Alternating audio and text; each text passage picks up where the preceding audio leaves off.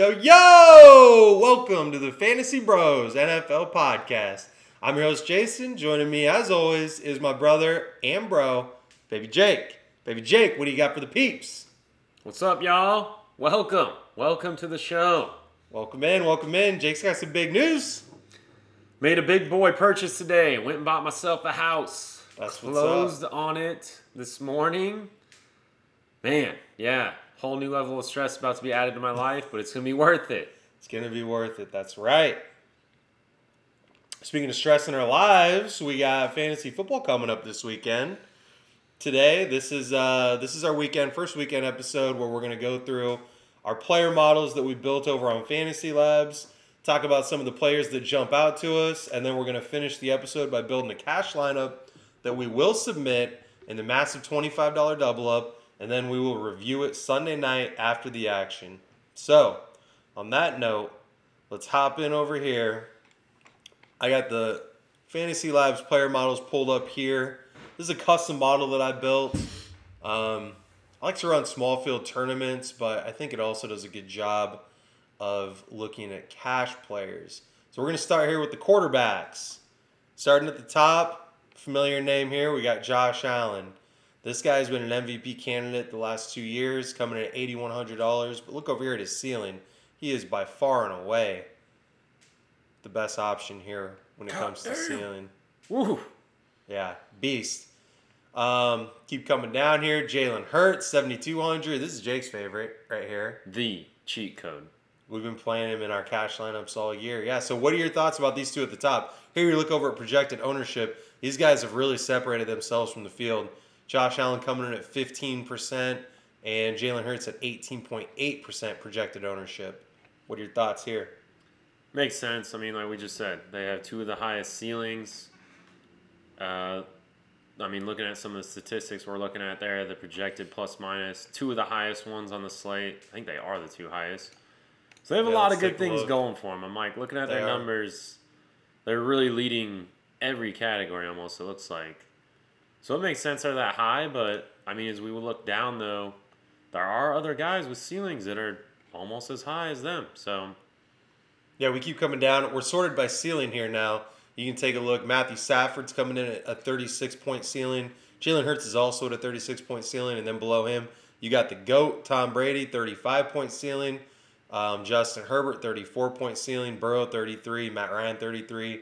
Tannehill, 31. And then there's a little bit of a tier break, and you get down into Carson Wentz. Now, those players that we just rattled off, those are about the only quarterbacks I would probably consider for cash games. And when it comes to building cash lineups, we always like plugging in quarterbacks that have that rushing floor.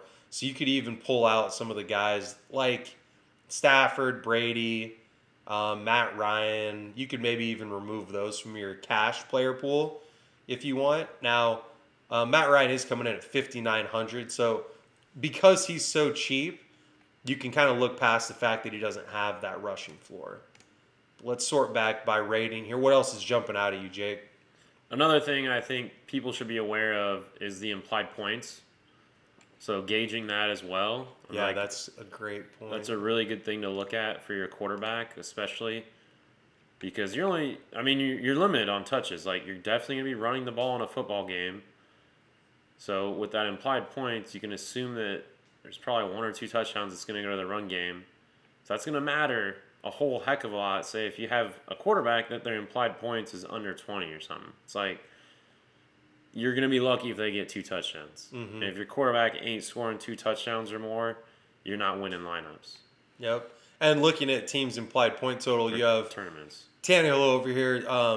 Their team has a 24-point implied point total. Matt Ryan, 25. Hurts, 26. Burrow, 26.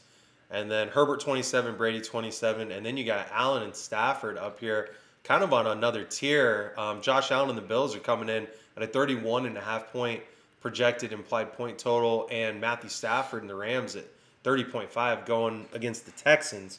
So that's a great point too. And that's another one of those things where people are expecting those two, like the Bills and the Rams games, to be blowouts.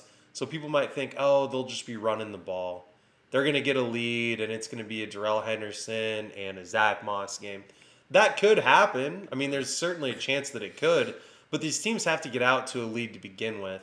So Josh Allen could just have 4 passing touchdowns in the first half, and then it turns into a Zach Moss game.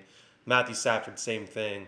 Looking at the ownership here, so with Josh Allen at a 15% ownership, that's one of the higher ones. What was it, second highest on the slate? But that's not high enough to scare me away. And Matthew Stafford at 5%, I'm going to be playing him quite a bit this week. I mean, last week, the Matthew Stafford Cooper Kupp stacks won a lot of people a lot of money. There's no reason to go away from that when they're playing the Texans this week. So I love what we got here at quarterback. If we keep coming down, is there anybody below kind of that upper echelon of quarterbacks that we already mentioned? Here in the ratings, they're still on this top tier. Jared Goff, Taylor Heineke, Sam Darnold, and Carson Wentz, and even Teddy Bridgewater is popping. Teddy Bridgewater is popping as the 6th highest ranked quarterback here in the player models. Any of those names jump out to you at all? I'm not too high on Teddy Bridgewater. He just hasn't really producing as of late. I mean, going back to the Browns game, he did nothing. I mean, it was all the running backs that contributed in that game for them to even stay in it.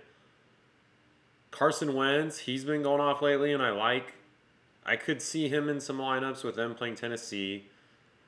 You have a high implied points total as well. With them, it's just tough because they do rely heavily on the run game. Darnold's another guy there. Could see him doing something. Atlanta's not too special of a defense, and they don't have much of a run game right now. Chuba hasn't done a whole lot. He's getting touches, he's getting carries, but they just haven't established any sort of yardage with those carries. Right. Yeah, Darnold's actually really popping in some of my lineups. I really like him coming in at $5,600. They're playing in the Dome in Atlanta, and I know that Darnold has kind of been like not playing so hot these last few games, but he came onto the season. He had a great first couple games, especially fantasy-wise. Coming in at 5,600 in the Dome. Atlanta is one of the worst pass rush defenses in the league. He's going to have time. He's not going to be flustered. And then you come over here, like Jake was saying, the implied team points. Now, they're only projected 22 points, but Atlanta's projected 25. So if they're playing from behind, you got to imagine they're going to be wanting to pass the ball. And neither of these teams have very stout defenses. So I could see this actually going over that 47-point over-under. Yeah, this is a game. And both teams have narrow target trees, which is great for fantasy because it's easy to pick your players. With Carolina, if you're going to run Darnold, you run a Robbie Anderson, DJ Moore stack, and you bring it back with either Calvin Ridley or Kyle Pitts. That's it. You don't have to think any more about it. And on the other hand, if you're running a Matt Ryan stack, you do the opposite. You run them with Kyle Pitts, Calvin Ridley, you bring it back with DJ Moore, or if you want to save some money, Robbie Anderson, and hope that this is finally his game. Robbie Anderson's on the field. He's running routes. He's getting targets. He's had some drops this year. But, You just need Stickum. Need some Stickum, yeah. Get some Stickum, and he'll be all Gucci. He had a great season last year. He's a veteran in the NFL. The guy can play. He just hasn't had a great fantasy game yet, so people have kind of given up on him. And I'm not saying that this is going to be his week, but the dude's out there running. He's running routes. He's getting targets. What more can you ask for from a player? I mean, catching the ball. These guys have the talent. He's playing in the NFL. He can catch a ball, right? The thing that you can't change is getting guys on the field, is getting guys to run routes. The coaches determine whether or not they're going to do that. Well, Robbie Anderson is out there. He's on the field. He's running routes. So, I don't know. Sam Darnold, I think, being up here in this upper echelon rating-wise, coming in at a cheap price, playing in the Dome against a team that can't rush the quarterback, and you just have easy options. You know who you would want to play in that scenario. Whereas with Josh Allen, Stephon Diggs is the alpha receiver, but he hasn't gone off yet this year, and he's priced up in the, 7, 8K range. But it could be a Cole Beasley game. It could be a Gabriel Davis game. So Josh Allen, it's a little more difficult. You get down here, though, to Sam Darnold, you know who you're going to play. It's easy. And you're saving, $2,500. Another guy I like, Joe Burrow. Love him. He's finally getting priced where he should be. So that's what's hard to go with. But they are playing the Jets. So when you're playing the Jets, you really can't do anything wrong because they don't do anything right. They got a 26-point implied team point total over here, which is pretty high. You know, I mean, if they're playing a team that could match that, they'd be going for 53 points. So 26.5 points. He's got a 33.5 ceiling. Like Jake said, 7,100. That's A lot of leverage, too. He's got a ton of leverage. Yep. And I think because he's been priced down all season, the 7,100, this jump, what did he jump? $900? Is that right? I'm trying to remember back from our DK salary episode on Tuesday. I think he jumped $900. So I think that in and of itself is going to scare people off. But this is a great matchup. I mean, you can do whatever you want against the Jets. It could be a mixing game. You know, we're not saying Burrow's guaranteed to go off. But $7,100 is a fair price for him, for his talent, for the supporting cast that he has, and for the matchup. Couldn't agree more. Love him. But yeah, other than that, Tannehill, of course, he's a guy that can go off at any time, especially now that A.J. Brown's back in the mix. He can just lob it up to him and let him go beast mode on anyone he wants. They're playing Indy, who has given up some pass yards to some teams. They are vulnerable. It's just with them too, though. You're worried about Derrick Henry. You know, how much of the workload is he going to take away from Tannehill? Right. And Tennessee, they are playing at Indianapolis, and you look over here, Indianapolis projected 26.5 points, and Tennessee projected just under 24.5. So a higher scoring game, but if they're playing from behind, you would expect them to be passing. Now, Derrick Henry is just, I mean, the dude's a specimen. He's a beast. He's game script proof. It doesn't matter. If they're playing from ahead, playing from behind, they find ways to manufacture touches for him because he can take any play to the house from anywhere on the field. So Jake's absolutely right. You always have to, not worry. I mean, it could be a screen pass. Tannehill could get an 80-yard touchdown throw to a 2-yard dump off that Henry takes to the house. Surprisingly, these two are not negatively correlated. But, yeah, it just depends on how you think this game's going to play out. I do think that he should be in most people's player pool. $6,600 is a very fair price. It's worth taking into consideration that Julio Jones is out this week. So I don't know if that bumps A.J. Brown up, if that makes you higher on Tannehill. Maybe you play a Tannehill, Derrick Henry, A.J. Brown stack. Or you have, who's it, Akeem Westbrook? I don't know. Coming in at 3,200. Westbrook, Hine, 9. Yeah, I'm not sure how to pronounce his last name, but 3,200, and he's on the field quite a bit running routes. All you need at that point is a touchdown catch from him. If he has 2 or 3 catches and one of them finds the end zone, he's returning value. So Tannehill at that price, fair value in a game that could potentially be a shootout. And again, narrow target tree. You know that they're going to run the ball through Henry, and A.J. Brown's their one and only receiver this week. Outside of that, really not a lot here. Baker Mayfield is still showing up on the rating, but I don't expect him to play. You got Trevor Lawrence, Geno Smith, both of them duking it out in Seattle. Not really seeing a lot down here. So on that note, let's take it over to running back. Let's see what we got here. So, Jake, what are your initial impressions here looking at the top of the ratings? Chubb, I think he will be that guy. Just like you have on your ratings. It's priced amazingly, which is due to him being out, of course. Somewhat tough matchup maybe in Pittsburgh. Their defense is usually pretty tough. But I could imagine seeing him going off. You got King Henry. Like we were just saying, he's the guy this year. He is RB1 above all. Jonathan Taylor, good matchup as well. He's running it back against Tennessee there. He's came on as of late. One thing with him, it's just he doesn't get a lot of passing targets, so that's the only thing. Like Nyheim Hines comes in and steals some of the third downs from him. But I think that Jonathan Taylor has been getting more involved in the passing game. You see here 3, 4, 2, 3 targets. So, not a ton. He's not like Austin Eckler level of pass catching, but I think that the way Indianapolis runs their offense is that they have almost designed drives for their running backs, right? It's not that they don't trust that Jonathan Taylor can't catch or pass block, and it's not that they don't trust that Nyheim Hines can't run between the tackles.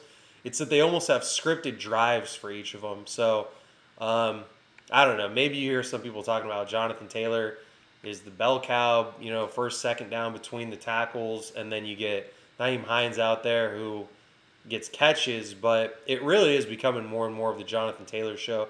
Nyheim Hines might be their 2-minute, 4-minute running back, but I don't even know if that's the case anymore. It's really Marlon Mack's even been in the mix. I think he had 3 or 4 carries last game.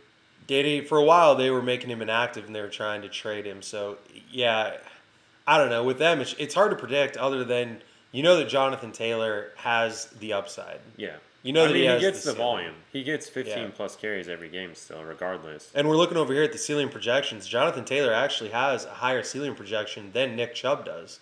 So, Nick Chubb's the highest rated running back in our model, and I'm going to be playing him all over the place. But Jonathan Taylor does have higher upside, according to the projections, and a higher floor as well. So, something to consider. He's also coming in $400 more expensive than Chubb, which, could have something to do with Chubb popping, but I like all these plays too. I was just playing devil's advocate. I'm not saying Taylor's a great player or whatever. I mean he's a solid play for sure. You got Darrell Henderson. This guy's going to be chalk. He's coming over here. 30% projected ownership. I don't know. I mean I guess it's not that he's not worthy of that, but these guys ahead of him. Chubb's coming in at 4.9% projected ownership. Derrick Henry at 10%, which I understand. Derrick Henry's coming in at $8,900, and then Jonathan Taylor at 14%. So that is kind of strange to me that all of the ownership projections are condensing on Darrell Henderson. And again, it has nothing to do with the fact that I think he's a good player or not. I think that he's a fine play, especially at 6,500. But in that scenario, I honestly feel like Chubb is the better play. He's $300 more, 10% less owned.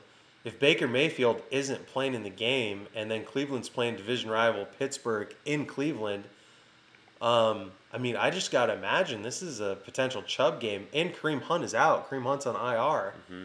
So, yeah, this is really strange to see Darrell Henderson come in at 30% owned and Nick Chubb at under 5% owned. But if we're talking about Darrell Henderson in a vacuum, great play. 6,500 at Houston. Great play. That's awesome. Jake, what are your thoughts? Anything else here at these guys? Next guy's up there that I like, James Robinson. I think he could have a great game. They're finally feeding him on a consistent basis. I think we talked about that last week. He's just been improving his volume overall, catching passes out of the backfield, still running the rock quite often. Eckler, I really haven't heard a lot about him lately, so I feel like tons of people are going to be sleeping on him. Going against New England this week, and they have him at home. So, that's New England making a trip all the way across the country just to come play them. Yeah, I saw Eckler pop up on the injury report Thursday with a hip injury, and he didn't practice. But I'm not sure about Friday, if he practiced today or not. So we'll have to check into that, but I completely agree. If he's active, his price seems like it's scaring people away. He was coming in at 10% owned, but with his upside, I think that's a fair price for him. DeAndre Swift next. Yep. Everybody's on him, though, as you can see. He's the second highest projected ownership for the slate. 21% owned, yep. And he deserves it. He's been playing really well. His price finally, he's out of the 6,000 range. He's been like that. I think even maybe the start of the year, 5,000. So he's out of those ranges now, and they finally bumped him to the 7. He's been producing on a regular basis every week, and I imagine he will score a lot of points this week. Yeah. So they're another team. They're projected. They're actually 3.5-point home underdogs against the Eagles. So they're projected to be playing from behind. I don't know. I think that he should be 20% owned at least, but I'm surprised just the fact that they're underdogs. I thought more people would be playing Amon-Ra St. Brown because of his price, or Tyler Hawkinson, just simply because he's a pass-catching tight end in a game script that they'd be playing from behind. But yeah, I agree with everything Jake said. $7,100 is a fair price for the talent. I think that because he is the most talented playmaker on their team, they're going to feed him the rock. I don't think it matters what position he plays necessarily. I'm not afraid to play a running back in a game where they're 2.5 point underdogs. When it's a guy who can catch passes, gets the goal line carries, and honestly, I might take Detroit money line in this game. I'm sorry to say it, dude. I know you're an Eagles fan, but Detroit has been playing with everybody all season, and the Eagles are nowhere near the talent of teams they've been playing with. I mean, they kept up with the Rams, they kept up with the Ravens, they kept up with the 49ers. I guess the 49ers don't have a great record, but they're not healthy. Week 1, they were healthy.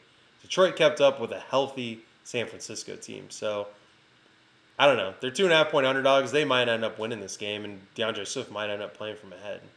No offense. None taken. I could see him doing it.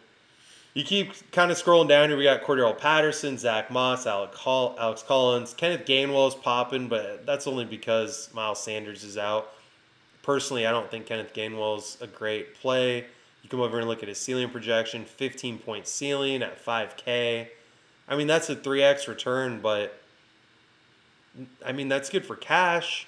You need more than 3X, and you need more than 15 points to win a tournament. Mm-hmm. So that's not really anyone I'm going to be on for tournaments. And I think that I'd rather pay up to get a running back with a higher floor in cash or even go down. There's Michael Carter at 4,900 who is going to catch passes as well and is guaranteed the carries, whereas Boston Scott might get carries, and I believe they activated Jordan Howard this week. I'm not sure. Yeah. I did not see that. Basically, I'm staying away from the Philadelphia backfield. And what I love is over here, look, he's projected 14% ownership. Remember when Miles Sanders was projected 20%? Miles Sanders was on the field. Week. Yeah, every play. On the field every play, running routes. They don't give him the ball. Jalen Hurts is a running back. They don't need Kenneth Gainwell. They don't need Boston Scott. They don't need Miles Sanders. So you look at the peripheral stats. You look at just snap count, routes run, right? All this stuff. It doesn't matter. Jalen Hurts is the only running back that matters on their team. So this is great. I love it. I hope that goes up into the 20% range, and we'll still fade him. Keep coming down. Fournette, 6,300 at New Orleans. I think that's a fair price for him. I think that's a tough matchup for him. Najee Harris, 7,500 at Cleveland. Again, that's a fair price for the usage that he gets, but he's playing at Cleveland. I don't know. I mean, he's in my player pool. I'm not going to remove him from my player pool, but that's tough. That's a tough matchup, a tough price, and he's coming in at 11% ownership. I just don't know if he's going to be in more than like their implied points even. They're at 19.5. That's a great point. Like, how are you getting there? Like, either he's scoring touchdowns or you got one of their receivers doing all the work. Yeah, that's a great point. So that's someone, I mean, like I said, when you have that kind of usage and that kind of his ceiling is 23.5 points, I'm going to include him in my player pool, but I'm not really all that high on him. So let's kind of sort over here by plus minus, see what we have going on, if anything pops out. You got Cordell Patterson. He was also popping in the model, $6,200. They're coming in as 3-point favorites against Carolina at home. Cordell Patterson is kind of usurped touches from Mike Davis. He's essentially their running back one, and he still runs routes. So you got a dude who's going to get, 8 to 12 carries, 3 to 5 targets. Well, he's more than that now. Last week, I think Mike Davis only had 4 carries. That could be. I'm just saying, let's take a look. I am curious here. Cordell Patterson, his usage, 14 attempts and back-to-back. 5 targets. Yeah, back-to-back. So you got a guy that's getting around 20 targets or touches per game. Like, that's volume. That's the sort of volume you want to look for in a guy that's going to be a difference maker in your lineup. Absolutely. And we were talking Tuesday when we first looked at salaries that it's a guy who's been in the league for a while, so everybody just is like, no, we know who Cordell Patterson is. We know what he can do. We've seen this before, but we haven't. We haven't seen what he's doing this year. No. So at 6,200, he might still be underpriced. So I love that. 21, basically a 22-point ceiling, 3-point favorites. Keep coming down here. Alex Collins. What's his name? Oh, Chris Carson. Chris Carson's still going to be out. So you have Alex Collins coming in at 5,300 at home against Jacksonville. He has a 17.5-point ceiling, but again, they're projected to be 3.5-point favorites at home, 24-point team implied total. So that's someone with Geno Smith in at quarterback. I can't imagine Seattle's going to be looking to get into a shootout. They're going to want to grind it out. They like grinding it out even when Russell Wilson's playing. Mm-hmm. Well, Russell Wilson's out, so why would they want to pass it now? You can get Alex Collins for $5,300 at home against the Jags. Just hit the lock button and hit the optimize button. Go print money. This is easy. Elijah Mitchell, another good guy. I feel like he's going to be a good play this week. Going against Chicago. Chicago cannot do anything. All they do is give up points. That's all their defense does right now. They are good at that. They're great at that. And Elijah Mitchell, this last game, I believe, had all the early down touches, and then JaMychal Hasty took every third down. So you're getting the early downs from Elijah Mitchell, and he's getting the carries. So he's a guy you could rely on, potentially having a big game, and getting all the red zone looks, really, is what it seems like to me. Yeah, I love Elijah Mitchell. And here in Fantasy Labs, we're looking at the projections and everything. They're almost identical to Alex Collins. I mean, the dude has a 13.5 point projection, 17.5 point ceiling, 10-point floor. They're both playing as 2.5 point favorites. So these are both guys at, Collins at 5,300, Mitchell at 5,400. These are guys, if you want to get off those heavily owned, Darrell Hendersons, or even if maybe you like Nick Chubb but you want to save 2K, I mean, these are guys that could both get 20-plus points, which at their salary and in these game environments, that could be what you need to win a tournament. And then we'll just kind of look at a few guys below here. You got Michael Carter coming in with a high plus-minus, $4,900 playing against Cincinnati. This could be a game with Zach Wilson out, with Cincinnati you would expect to have a pretty sizable lead. They're 10-point favorites. Michael Carter's a pass-catching rookie running back. He's going to be playing basically every down. They're going to be playing from behind. They have Corey Davis, Elijah Mitchell, the rookie receiver, still hasn't really... Elijah Moore, I'm sorry, hasn't really shown himself yet. So Michael Carter at 4,900, he might end up getting 20 touches as well. Now, whether or not they end up, being high-volume touches, he gets in the end zone or not, that remains to be seen. But 4,900 with that kind of usage, definitely someone worth considering. Keeps coming down here. Chuba Hubbard, 6,000. I think that he's been kind of someone that people have wanted to play the last few weeks. I know at least I have, and he hasn't really performed. And so now at 6,000, people might kind of be shying away from him, but this is a decent matchup. They're playing Atlanta, who, like we said, they don't really cause disruption in the backfield. And Chuba Hubbard can catch passes too, so that's someone who's going to have solid usage in a favorable matchup. Really, the only other person I want to touch on here is David Johnson. Mark Ingram was traded back to the Saints the other day. David Johnson coming in at 4,200. 4,000 is the minimum salary for running backs on DraftKings. So he's coming in at only $200 more than that. They're going to be playing from behind. He's a pass-catching running back, and they don't really have a whole lot else. They have Brandon Cooks, and outside of him, there's really no reliable playmaker. So at that price, I think it's going to be hard for him not to return value, at least in cash games.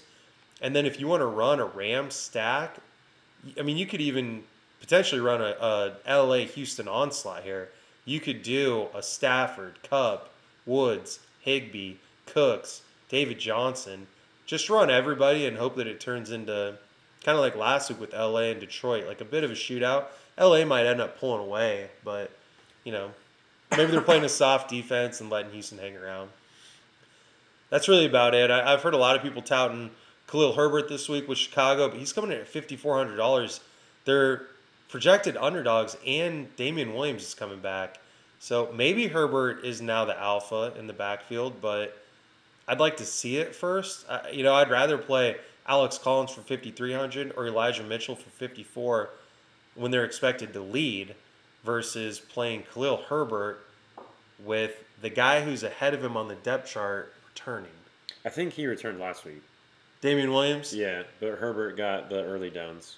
So that might be why people are kind of high on him. But I'm with you, like you were saying, though. It's like you can get these other two guys priced right the same, and they're actually supposed to lead their games. Like their team should be leading.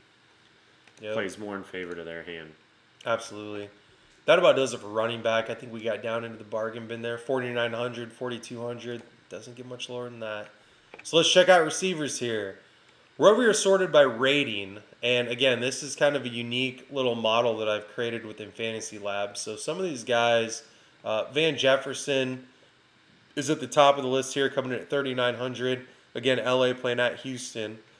His projected ownership is 11.5.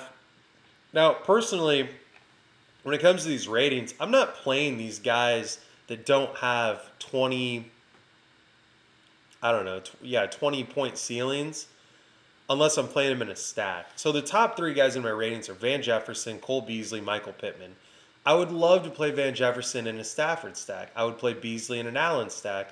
I would play Pittman on a bring back with a Tannehill and A.J. Brown stack.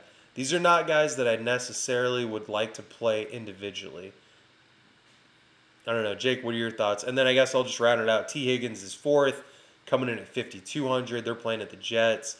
Now, he does have a 20-point ceiling. He's coming in at 22% projected ownership.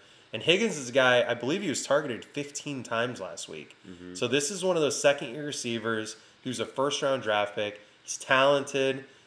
He finally is in an offense that can move the ball, right? But Jamar Chase has just overshadowed him. And I love Chase. Chase is in the top 10 in my model as well. But Higgins at that price, I think it's only a matter of time until he really returns value there.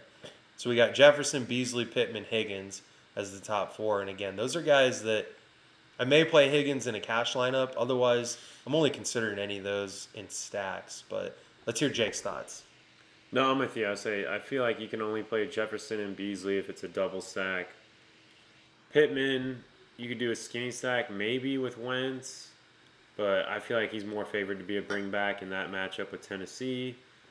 Higgins, yeah, I mean exactly what you're saying. He's been getting the targets. The other thing though with him is he has not been getting targeted downfield like he was last year. Chase has gobbled up like most of their deep targets. It's very true. Higgins, this is a matchup, though, with the Jets that you could see him start getting a little more open downfield and see him really boom this game.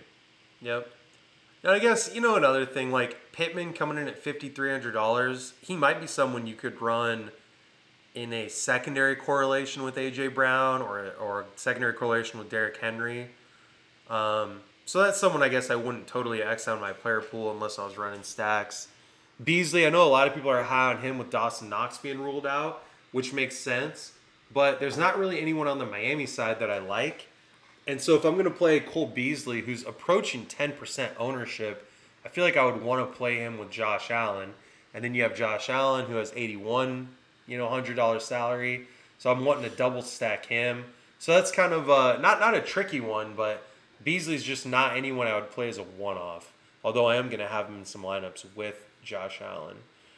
And then we keep jogging down here. Jake, you want to get into this next little group here? These are kind of some of the alphas that we like this slate. The next group here, lot of good players there. You got Calvin Ridley.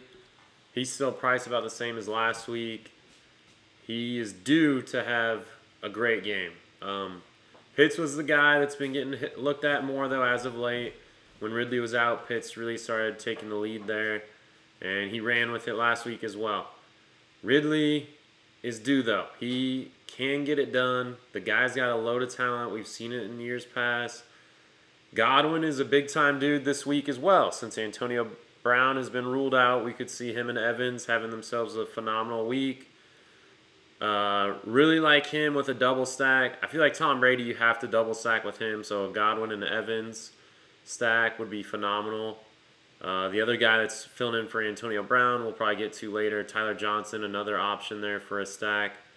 And Calvin Ridley, that's just a great game, though, too. With that Atlanta-Carolina, you got options. You can do stack with Ryan, Pitts, and Ridley, and then bring it back with Moore. Or you could go the other way and be Ridley as a bring back and start some of those Carolina guys as a stack. Devonta Smith going against Detroit this week. His ceiling is phenomenal. I think it's the highest it's been the whole entire year. Projected ownership is pretty high, though. So I'm saying a lot of people are on him. They are favored to win the game right now with the 26 implied points. So I got a feeling they're going to be airing it out, because it's going to be a shootout. I feel like the Philadelphia-Detroit game is going to be neck and neck. I hope my boy Hurts, the cheat code, can get it done. and finally start making some more connections with his threats here downfield. And then the guy that we all know and love, Mr. Jamar Chase. That's the next guy on the list there. You got to have him in your pool. He always performs, as you've been able to tell the past 7 weeks. Can't be stopped, won't be stopped. His price tag finally up there, matching. I was like, damn, this dude's about to double fist. There you go, sir. Oh, thank you. But Chase, you can't go wrong. You got options with him. You could look at double stacking or even skinny stack due to his price tag. That's fairly steep. Probably be a little bit more of a challenge to double stack him. And since we're playing the Jets, I would not consider a bring back with anyone. If you really had to, Michael Carter, I think, is your only viable option there. Mm-hmm. Yeah, no, I got a few different takes actually here. Let's go back to Devonta Smith. I think that Devonta Smith, he's absolutely capable of that ceiling game, but like Jake mentioned, his projected ownership is 17%. Jalen Hurts' projected ownership is 18%. And I kind of think that a lot of the amateur players are they're seeing Hurts, they're like, "Oh, Hurts he has a high floor. He's performed well in fantasy games, so I want to play him." And everybody tells me I have to run stacks.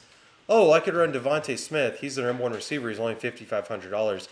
So I really think that stack, I'm going to avoid that. I'm not going to be playing that. Everyone else is going to be playing the Devonta Smith, Jalen Hurts stack. And, I mean, how many weeks have they actually returned that value? Jalen Hurts is a great cash quarterback. The guy scores 20 every week.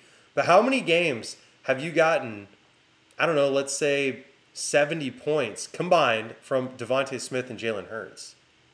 I mean, that's what you need. You need that Matthew Stafford, Cooper Kupp upside. You need that Tom Brady, Mike Evans upside. Like, you need that. And so if Devonta Smith is coming in at 17% owned and Jalen Hurts at 18% owned, I'm probably just going to fade them all in everything, you know? I'll play Hurts in cash. I take that back. But I'm not going to play Devonta Smith. He's too boomer bust. He's not getting 20. I mean, no one's getting 20 targets other than Cooper Kupp. But he's not that reliable safety blanket. He's not going to get it underneath. And what's their implied team point total here? 22? 26. Oh, theirs is 26. Detroit's 22. So 26 is decent, but I still just don't trust Devonta Smith enough. And then at that ownership, yeah, not really for me. Now, Jamar Chase, I actually would go the other way. Jake's saying he wouldn't run him in a skinny stack. Well, we're just talking about how T. Higgins is coming in at 5,200 and Jamar Chase at 7,500. I mean, I'd play both of them with Burrow. Burrow's not a mobile quarterback, so if you're going to play Burrow in a tournament, then you kind of need 2 pass catchers to get there. Maybe you want to play C.J. Uzomah at tight end instead. That's fine. He's been fine in the end zone. He almost had 100 yards the other week. But I don't think I would run Joe Burrow in a skinny stack, especially not against a team like the Jets. Now, when Jake said he wouldn't run it back, that I get, because the Jets only projected 16 points. And I agree with him. If you're going to run it back, there's really only 2 options in my mind, and that's Michael Carter or Corey Davis. That's about it. I wouldn't touch any other pass catchers. I think that gets us caught up. I mean, everything you said about Ridley, I totally agree. Ridley's a great play. Playing at Carolina. We've kind of been on this game a little bit. I think the game itself will go under the radar. Ridley's coming in at 18% owned just because the field recognizes the talent. You know, it's 6,600, and then you see Jamar Chase at 7,500. Terry McLaurin, I believe, is at 7,600. Like, that's the range Ridley should be at, in my opinion. So he's about $10,000 underpriced. That is why 10,000. It's like, whoa. 1,000, yeah. 10,000. Calvin Ridley should be in all of your wide receiver slots. Lock him in. No, yeah, he's about $1,000 underpriced, in my opinion. And I think that is why he's coming at 18% ownership, which makes sense. But that doesn't scare me away from the stack, right? That's almost the exact opposite of Devonta Smith. Calvin Ridley is being played because people know that he's talented and think he's underpriced. People are playing Devonta Smith just because they're playing Jalen Hurts and they need to find someone to play with him. That's my thought, at least. Anyway, let's keep it moving here. Keep rolling down. We got Emmanuel Sanders coming in at 5,400. Part of that Josh Allen Miami game stack, right? I think that's fair price. Emmanuel Sanders had a really big first couple weeks and showed that he has good chemistry with Josh Allen. Coming in at 9% owned. I think that's fair. It's reasonable. What I do you really think? like him. He's actually ran the most routes out of any of their receivers this year. More Okay. than Diggs, even. Not by a lot, but his percent was 2 or 3% higher. And he's coming in at, what, $2,500 cheaper. Yeah. He's So that's at a huge. great price. So out of the Bills receivers, I'm a huge fan of him due to price point and then the amount of time he's spending on the field. I love it. Yeah, no, couldn't agree more. And you look at the guys' similar price range. So you have Sanders coming in at 5,400, and then up here we had Pittman at 53, Higgins at 52. But look at ownership. Higgins is 22% owned, Pittman 15% owned. Sanders is coming in under 10% owned. So I really like that. I agree with Jake. That's something I hadn't even considered. But in that price range, you could avoid those chalk guys and go with someone who has just as high, if not higher, of a ceiling. And it looks like, I mean, Sanders' ceiling is coming in here. His ceiling projection is 19. Pittman's is only 17. So it's someone who has actually a higher ceiling who you can get for less ownership. That's great. It's a great find. It's a potential slate breaker.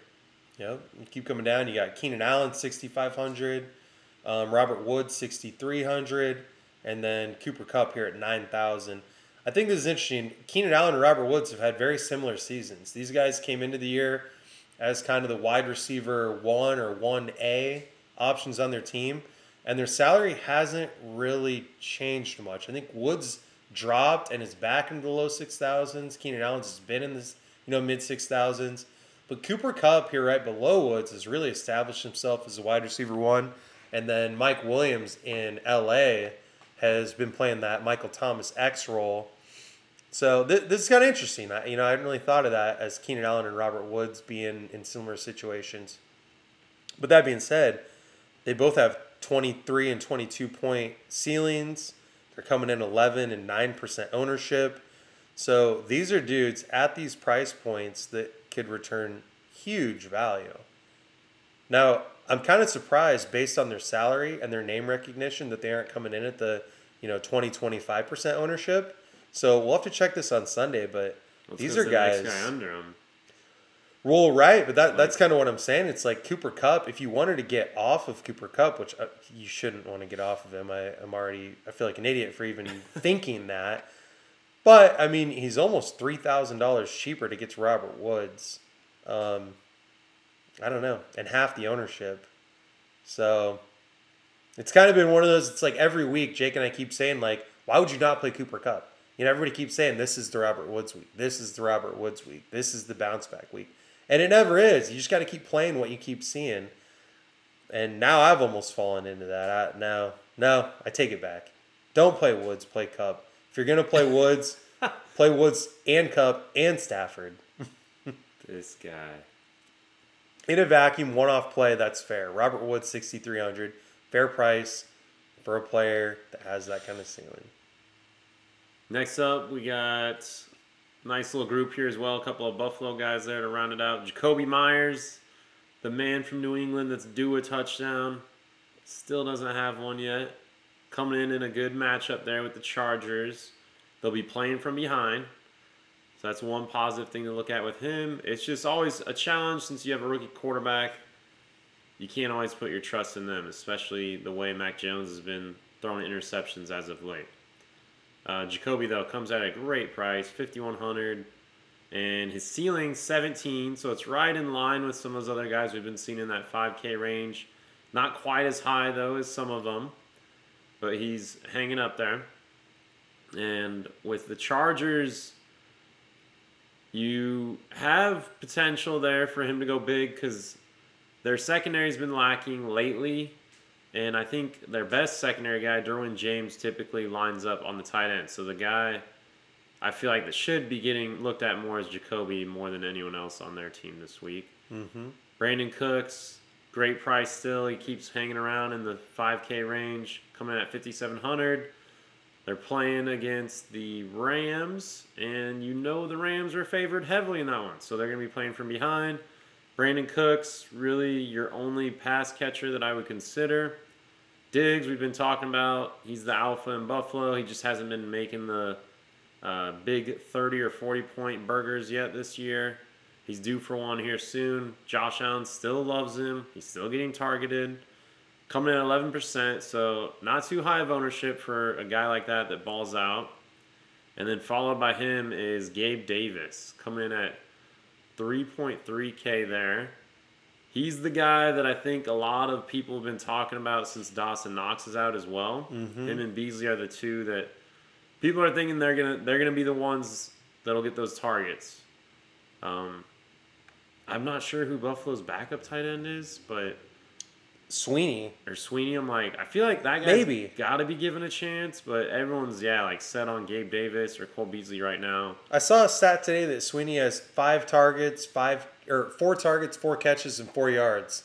But one of them was a touchdown last week, and I think everybody saw that highlight. They saw the touchdown catch. They just assume he's plugged in, ready to go. But they also activated Kaling, who was a pretty high draft pick for the Texans a few years ago. He played for the Texans for a number of years.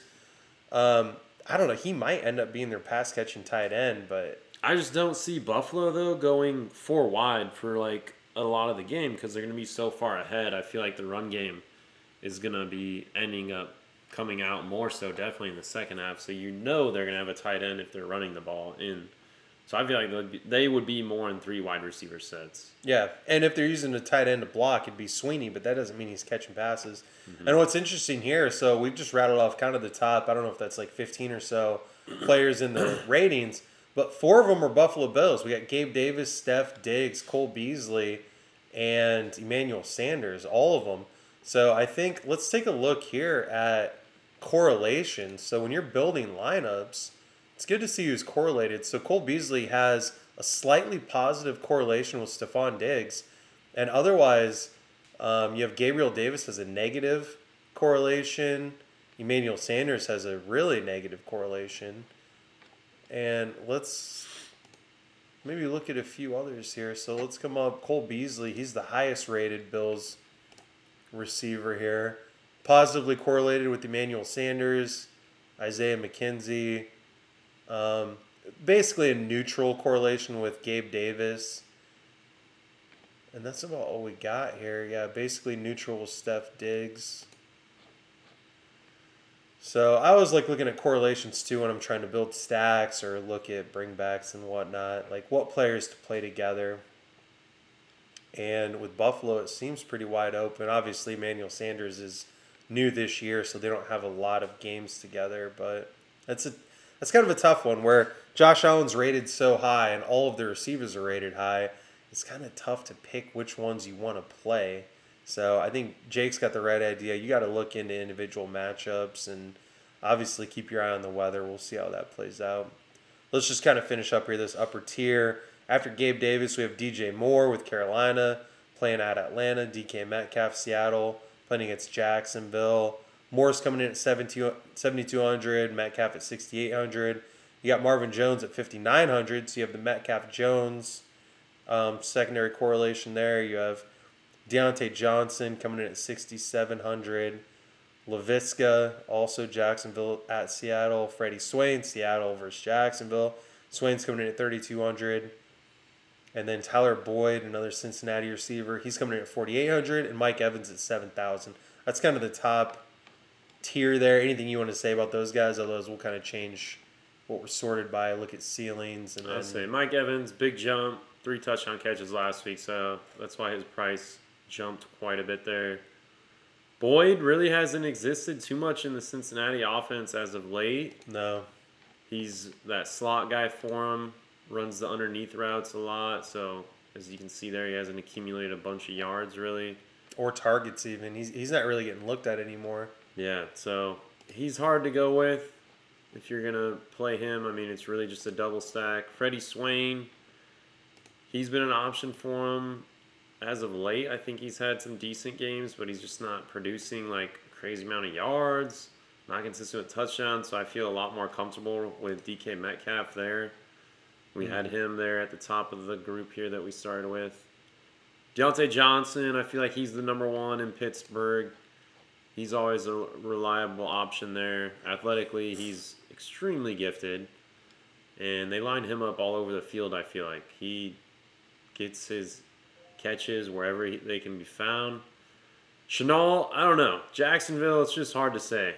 It feels like it's been Marvin Jones, I want to say, but Chenault's interesting because he also gets a carry every now and then. So they sometimes will run the ball with him. And with that dynamic, it just makes it more interesting with him. They like to get him touches. Looks like last week he did get 10 targets, so that's good to see. I think they're coming out of a bye, though, right? I think they're coming out of a bye week. Oh, yeah. So prior to that, he had the 10 targets in London against Miami. I believe it was in London. Yeah, that's right. We'll see. Who knows? Urban Meyer said that Agnew's their best playmaker on their team. They're trying to design plays for him. So if it's coach speak, I guess that's one thing. But yeah, Laviska at 4,700, I think that's fair value, especially if you want to get involved in that Seattle game. But other than that, I wouldn't really play him. Let's sort over here by ceiling and kind of see some of the guys that have those high ceilings that maybe aren't high owned or aren't popping in the ratings necessarily. And we're coming down here. Yeah, someone that jumped out to me earlier in the week, Deebo Samuel. He's up to $7,400, but we've seen what he's capable of doing, and they're playing Chicago on the road. So this is a game where they're 3-point favorites. Well, they got to get that lead, right? It could be from the passing game. What if they don't get that lead? Deebo Samuel is a guy that they manufacture touches for. He gets a couple carries a game. They get the ball to him in space, let him make plays. So that's someone, I guess he is coming in at 12% ownership. That's quite a bit higher than I was expecting. He also has the quarterback that likes him a lot back. So Jimmy G's back this week. Yep. So that's someone who's not really popping in the ratings, but that I'm not afraid to play. And then below him, you have Terry McLaurin coming in at 7,600. Yeah, Jake had a great point earlier in the week that Patrick Surtain Jr. is going to be shadowing him. But we know what McLaurin's capable of, and we know that Heineke only has eyes for him. Mm-hmm. So that's someone, too, at 1.4% ownership. He was in basically every lineup that won any amount of money last week. So it's kind of crazy to think that he's not coming in higher. And like Jake and I were talking earlier, too, projected ownership is obviously what they project. Whoever you're using, we use Fantasy Labs, but whatever they're projecting the field to have ownership of, right? So they expect 1.4% of the field to own Terry McLaurin. But as a player, as a DFS player, what you need to be thinking about is if the main slate happened 100 times, what percent of times was Terry McLaurin in the winning lineup? And with his upside, he is certainly in the winning lineup more than 1.4% of the time. So that's someone that, even with that matchup, even with that rating, and with that ownership projection, I'm probably going to have him sprinkled into a few lineups. I think it's just really hard for people due to his price. When you have like Jamar Chase priced lower than him, and Jamar Chase has produced more, I think that's why people are scared of him. But, I mean, you have very, very valid points there. I mean, Terry McLaurin, he is the guy in Washington. There's no one else putting up even touchdowns right now in the passing game. He's the only guy, really. Yeah. Well, and you have a great point. I actually also prefer Chase over McLaurin. But, you know, we get so fixed on these numbers. We're looking throughout the week, oh, this is their projection. This is their ceiling. This is their floor. This is their ownership. But at the end of the day, they play one game on Sunday. And if Terry McLaurin has 10 catches for 150 yards and 2 touchdowns, are you really going to be blown away? Or are you going to be like, yeah, that's Terry McLaurin. They're playing Denver. Denver sucks. Washington has no one else. Sounds about right. You know, so it's kind of one of those things. But if you're just looking at the numbers here, if you're just looking at the spreadsheet, you know, I get why his rating isn't popping, and yeah, I'm, you know, just personally like higher on Chase as well. But McLaurin is definitely someone worth considering.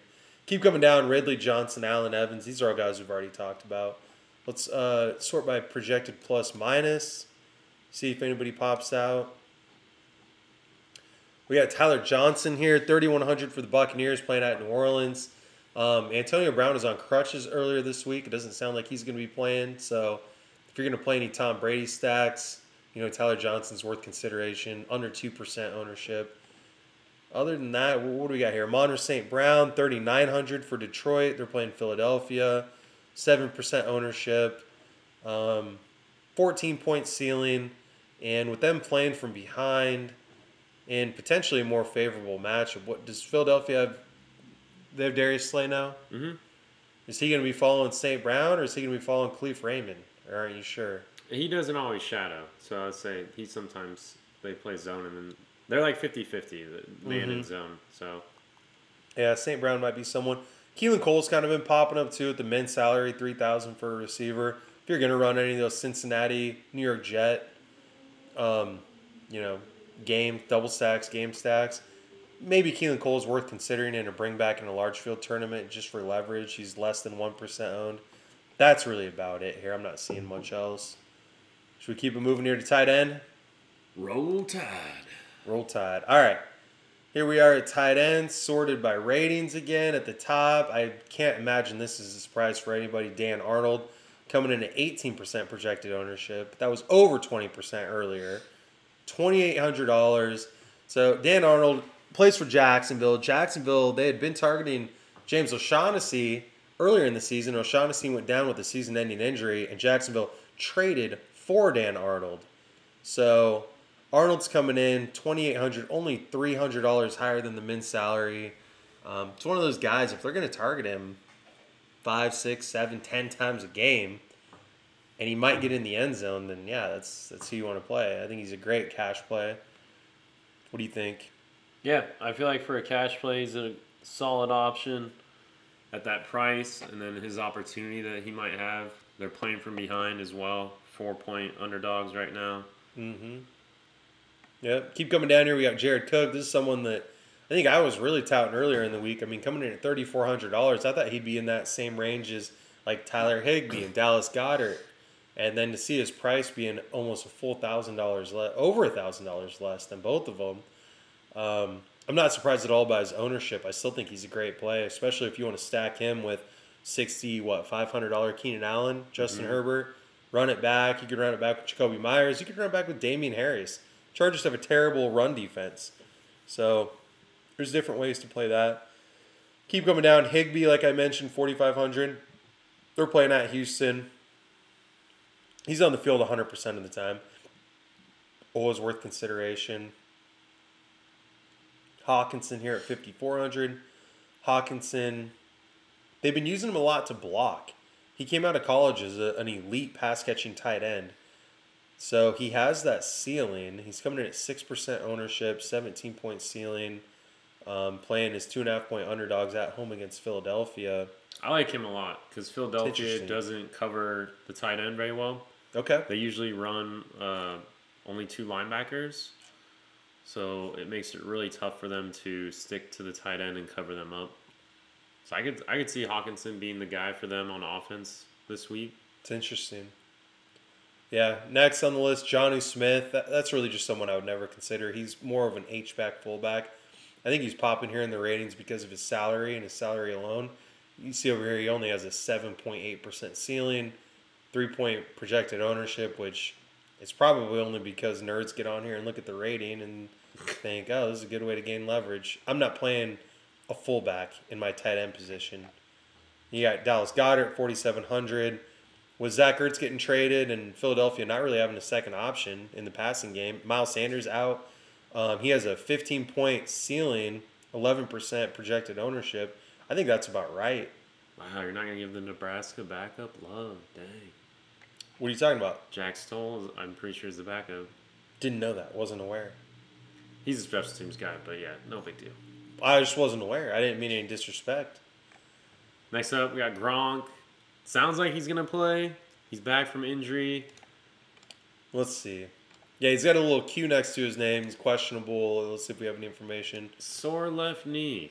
Yeah, it doesn't really. That is maybe the lamest injury report I've ever seen. Yeah, it didn't really give us a whole lot of information. He's coming back from a rib injury, but we'll see. He's had a lot of time off, though, because they played Thursday night the other week, and he didn't play in that game either, I want to say. Yeah, I think he's had 2 full weeks, maybe so 2 plus. Yeah, he's had a lot of time off, and he's a big-time red zone threat for them. Mm-hmm. Yeah, $4,600 for a high-powered offense like that's fair price. And we all know what he's capable of. His ceiling here is 11 points, 6% ownership, But I think he should definitely be in people's player pool if he's going to come out, active, obviously. Keep coming down here. When you get in tight ends and you're looking at ratings, it really factors price in. So now we're looking at guys that I would personally never even consider. You have Berkser, Tennessee. If you're going to play a Tannehill stack, I guess maybe I would. Then you got Hooper and Joku, both Browns players. You have Case Keenum playing quarterback. Donald Parham for the Chargers. Well, we were talking about how high we are on Cook. There's no reason to play Parham. And then Disley, Jack Doyle, Troutman, Hurst, Cox, Fant. Noah Fant coming in at 4,900, 15-point ceiling. That's someone that's, I think, worth consideration. And then Moali Cox, 3,200, always good for a potential touchdown. Those guys have low ownership, so I would consider them. That's really about it. Those other guys, I don't trust them enough to return value. These guys towards the bottom, I'm surprised you have Mr. Ricky Seals-Jones and Kyle Pitts. That's true. Yeah, well, Jesus, I forgot some of my favorite guys. Here we got C.J. Uzama. We got Hunter Henry. We got Ricky Seals-Jones. We got Kyle Pitts. Yeah, Jake, that's a great point. Pitts coming in at 6,300. We were talking after last week that his salary was going to go up, but he was essentially a receiver. Look over here. His ceiling is 19K. Let's just do this. We'll sort by ceiling, and we'll go down. So we got Pitts. He almost costs as much as Calvin Ridley now. Wow. Yeah. So he's $900 more than Hawkinson, and we were kind of like, Hawkinson, yeah, he catches pass. He can, but they don't really use him for that. And then you got Higbee, another 1,000 cheaper than that, and then Gesicki at 5,000, Goddard 4,700. So I think if you're looking at just tight ends, if you're looking at tight ends in a vacuum here at this only position, and you see the prices, you're thinking, well, Pitts, I can get Hawkinson for 1,000 cheaper. Oh, I can get Higbee for cheaper than that. I get it, but Pitts is really the only one on this list that has this ceiling potential, right? Pitts he plays receiver and he has tight end eligibility. So that in and of itself is worth the extra $1,000, in my opinion at least. Mm-hmm. And because he's priced up, look, his ownership is down to 4.5%. I think we were even saying he came in at 4,900 last week or 5,900, and we said if he's up in the 6K range next week, we'll be playing him. Yeah. Yeah, we'll be playing him. He's up $400. Whoop-de-doo. If Travis Kelce was on this slate priced at 7,700 and we saw Kyle Pitts for 6,300, his ownership would be 20%. That's my thoughts. Yeah, for sure.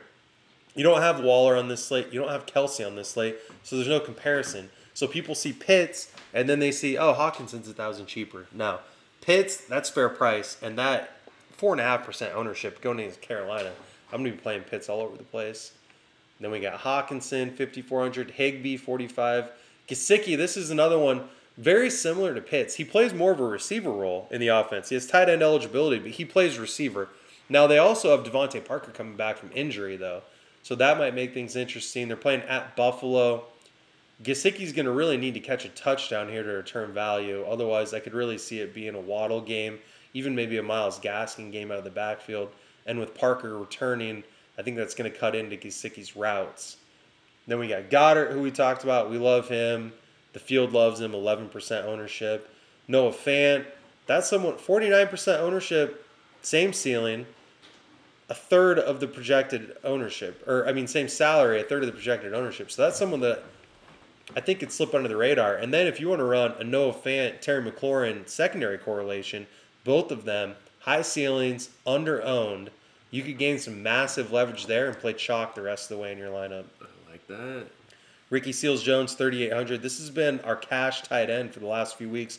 Finally priced up to 3,800. And, with Dan Arnold at 1,000 cheaper and similar upside, we're probably going to be playing more Dan Arnold this week. But Ricky Seals-Jones, that's someone, I guess he is coming in at 13.5% ownership. So, yeah, I'm not really on him anymore. Like I said, I'd rather just play McLaurin in that game. Hunter Henry, 4,200. Revenge game. Going back to L.A. Done with revenge games. I don't believe in them. Not a fan of revenge games. Doesn't believe in them. All right. But good play or not? Great play. Great Hunter play. Henry is a red zone guy for him, so I like that. Not due to a revenge game, but I like that. But also revenge games, so you got the icing on top. Go to hell with the revenge games, man. I'm not buying them anymore. We got Jared Cook, Dan Arnold. We've talked about them. Freiermuth. I saw that Eric Ebron got ruled out this week. So Freiermuth coming in at 3,600. I think a lot of people are gonna be like, "Oh, I liked Fryermuth when he was cheap. Now he's 3,600. That's too expensive." But with Ebron ruled out, Juju's out for the year. You want to Fryermuth, click on him? I'm curious what his stats have been. yeah. Let's take a look at his game logs Because here. the only person we ever see on Red Zone, I feel like, is Najee Harris. He had 7 targets last game, 7 receptions. He's got Stickum on his hands. Nice. Yeah, I mean, he's been pretty boom or bust throughout the year here. It looks like he, 1 target, 4-5, 1-2-7, and he's got a touchdown on the year. But again, like we said, with Juju out for the year and with Ebron being ruled out for the game, I think Fryermuth could be a guy at 3,600 that could return value. But I'm looking over here, his projected ownership is 7%. So it seems like other people are already on him too. Now, this is one of those things where you got to think about it. Okay, the main slate plays out 100 times. Is Pat Fryermuth in the winning lineup more than 7 of those times? If you think the answer is yes, then he's a good play. Right? It's so simple. Right? If you It's think the that answer simple, is yes. everybody. I mean, the projections, you got to trust the projections, or why do you use them? Why do you even look at them if you don't trust them? So you have the projections, and then you look at the ownership, and then you just think, okay, if this happens 100 times, is he in that lineup 7% of the time or not? Based on what you just said, then, who is your guy? I'm like, I already got him figured out right now, looking at what you just said. Based on what I just said, Yeah. I think Kyle Pitts. That's what I mean. I really think with his ceiling upside, there's no one even close His to it. ownership is crazy, though. His cost, though, it's But pricey. He costs as much as a receiver. he's pricey compared to the other tight ends this week. Like we were saying, Travis Kelce is $1,500 more. Darren Waller is $1,000 more. They're not on this slate, so there's no comparison above him. I mean, yeah, Kelsey would be at least 7K. His projected points are 2 points higher. His ceiling is 2 points higher. His floor is 2 points higher, and his ownership is 4%. I think that Kyle Pitts. You're okay, not wrong, man. $6,300. Can Kyle Pitts score 25 points? Yeah, he did it last week. Yeah. So that he can return 3.5, 4x value as a tight end. Okay, well, my guy, I was With going to ceiling. say, you said your guy, and then some. Yeah. Hunter Henry. That's what I was going to say. I like that a lot. Based on his ownership, I'm like, 2%? 2.5%? I like that call a lot. Yeah. I have him in some of my lineups, and I think we talked about him in the Tuesday episode when we were looking at salaries. And if the Chargers can't stop the run, I anticipating them then getting the ball. Wow, them then getting the ball inside the red zone, and then run and play action to Hunter Henry. Boom. I totally could see that happening. I love it. Oh, absolutely. I love the Hunter Henry play. That's great. Yeah, that's great. And he's $2,100 cheaper than Pitts, so it's a great play. I think that does it for tight ends. We'll take a look at plus minus quick. Oops, plus minus to see if there's anybody that really jumps out. Nope, basically the same guys at the top. You have Cole Kmet, 3,100, playing San Francisco. Don't like Chicago anything. I don't like Chicago anything. Aren't they only projected 18 points? 18 whopping points. 18 points, and I believe Jimmy Graham was activated. So, yeah, that's going to be a no for me, dog. Oh, Hayden Hurst, Atlanta's actual tight end, $2,900. Well, they don't use their tight end. They use their receivers. I think Ridley he had and a Pitts. catch the other week. Click on him. I think Hurst had a catch the other week. Nope, game log. Hey! He's had a couple here. He does exist, but yeah, he ain't 4 on the same targets, scale. 5 targets, 4 targets, 4 catches, 4 catches, 3 catches, 1 touchdown here. I mean, honestly, looking at the points. Not, but we got to remember too. Calvin Ridley was out 2 of those games that we just looked at. But last week he still got targeted when Calvin Ridley was back, so that's promising at least. Triple stack. Onslaught. All right, let's check out defenses real quick. We'll make this real snappy. So, actually, you know what? Defenses are boring. Let's just get into building a lineup. No one wants to build. No one wants to look at defenses. All right. So here we go. We are going to build a cash lineup. We're going to alternate pick by pick. We'll submit this in the $25 massive double up, and we're going to review this Sunday night after the games. We'll take a look at that. We'll take a look at the Millie Maker lineup and any other contests that Jake or I are in that we feel are We're You discussing. cannot talk me out of my pick, okay? I can't do it. If I pick someone, because this guy made us leave Cooper Cup. Yeah, you did. Not Okay, me. you want me to just log button Cooper Cup in? Is that what you're getting at? We can I'm do it. just saying, the other week, I wanted Cooper Cup, and this mofo talks me into Devonta Adams. I was like, yeah, you're right. He's the man. I mean, And guess who's actually the man? not many times is Cooper that a Kupp. bad pick. Yeah, Not you're many right. times is Devonta But it Adams a was bad that pick. week. It was that week. All right, we're gonna do what we always do. Sort by projected ownership. We got the ratings over here on the left. We got projected points here in the middle. We're going to kind of come down here. So ownership's important because we don't want to fall behind on the field in certain positions and in certain spots. And we want to try to gain leverage in other spots. So it's always important to understand how the field is thinking. So, Jake, you can kick things off here with quarterback. What are you thinking here? No, I'm going to give it to you. Okay, cool. We'll go Jalen Hurts. Cash Easy. lineup? Cash lineup, yeah, Okay. $25 massive double up. Cash lineup. So I'm going to lock in Jalen Hurts. He's coming in at 18.8% projected ownership, 25-point projection, high floor because of the rushing, $7,200. So he's $900 cheaper than Josh Allen, and those two are essentially the most highest owned quarterbacks by far. Where do you want to take it from here? Your pick. Go receiver. Let's go receiver. See what we got. So again, we're sorted by projected ownership here. I am going to go with Godwin. Let's do Antonio it. Brown's out this week. Him or Mike Evans, or both of them, are going to go off. They both went off last week or 2 weeks ago. I can't remember, but I think it was last week, yeah. yeah, I was like, they both had it was last week because Mike Evans had 3 touchdown catches, and then Godwin, I think, had over 100 and a touchdown, so. Yeah, I love it. Godwin coming in at 6,400, 20% ownership. And Great Lattimore matchup. should be on Evans, so. Lattimore will the be number outside 2 on guy Evans. will be on Godwin. And Godwin's in the slot, too, yeah. So whoever they have in the slot there. I'm going to bring it over here to tight end. Like I was saying earlier, we're just going to lock it in. Dan Arnold for 2,800. This is a no-brainer for me. I mean, tight end is always one of those positions where you either just want to punt it or you want to find leverage. And in this position, I mean, I'll pay 2,800 for a guy who's going to get 7 to 10 targets, might even find the end zone. And punt it. Yeah.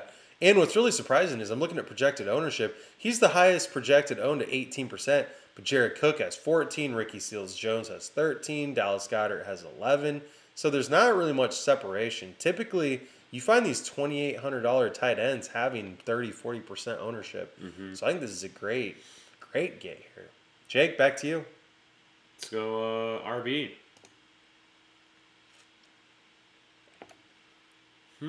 So running backs here, we got Darrell Henderson at the top, $6,500, 30% projected ownership. DeAndre Swift, $7,100, 21% projected ownership. And then there's a little dip. There's a few guys here in the 14 to 16%. Chuba Hubbard, Cordell Patterson, Jonathan Taylor, Kenneth Gainwell. What are I'm your going to thoughts? go with the highest projected owner guy there, Darrell Henderson. I Love think it.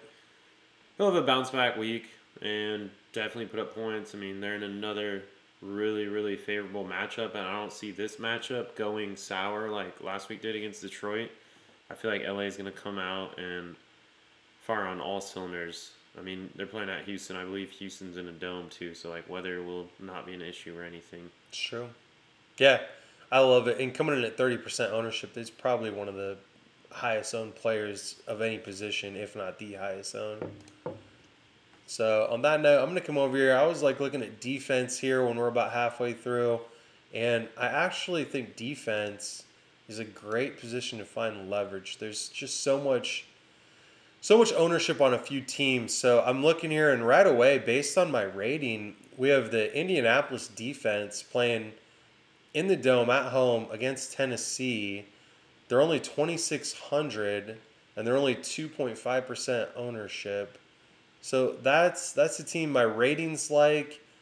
We could get up to Buffalo at 3,300, but they're 12% owned.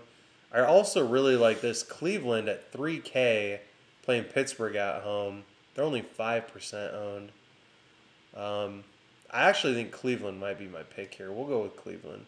There's your little defensive rundown since we skipped it earlier. All right. We're locking in Cleveland's D. That gives us just over 6,000 remaining on average per player. We have 1 running back, 2 receivers, and the flex. Jake, where you want to go? Let's go receiver. Okay.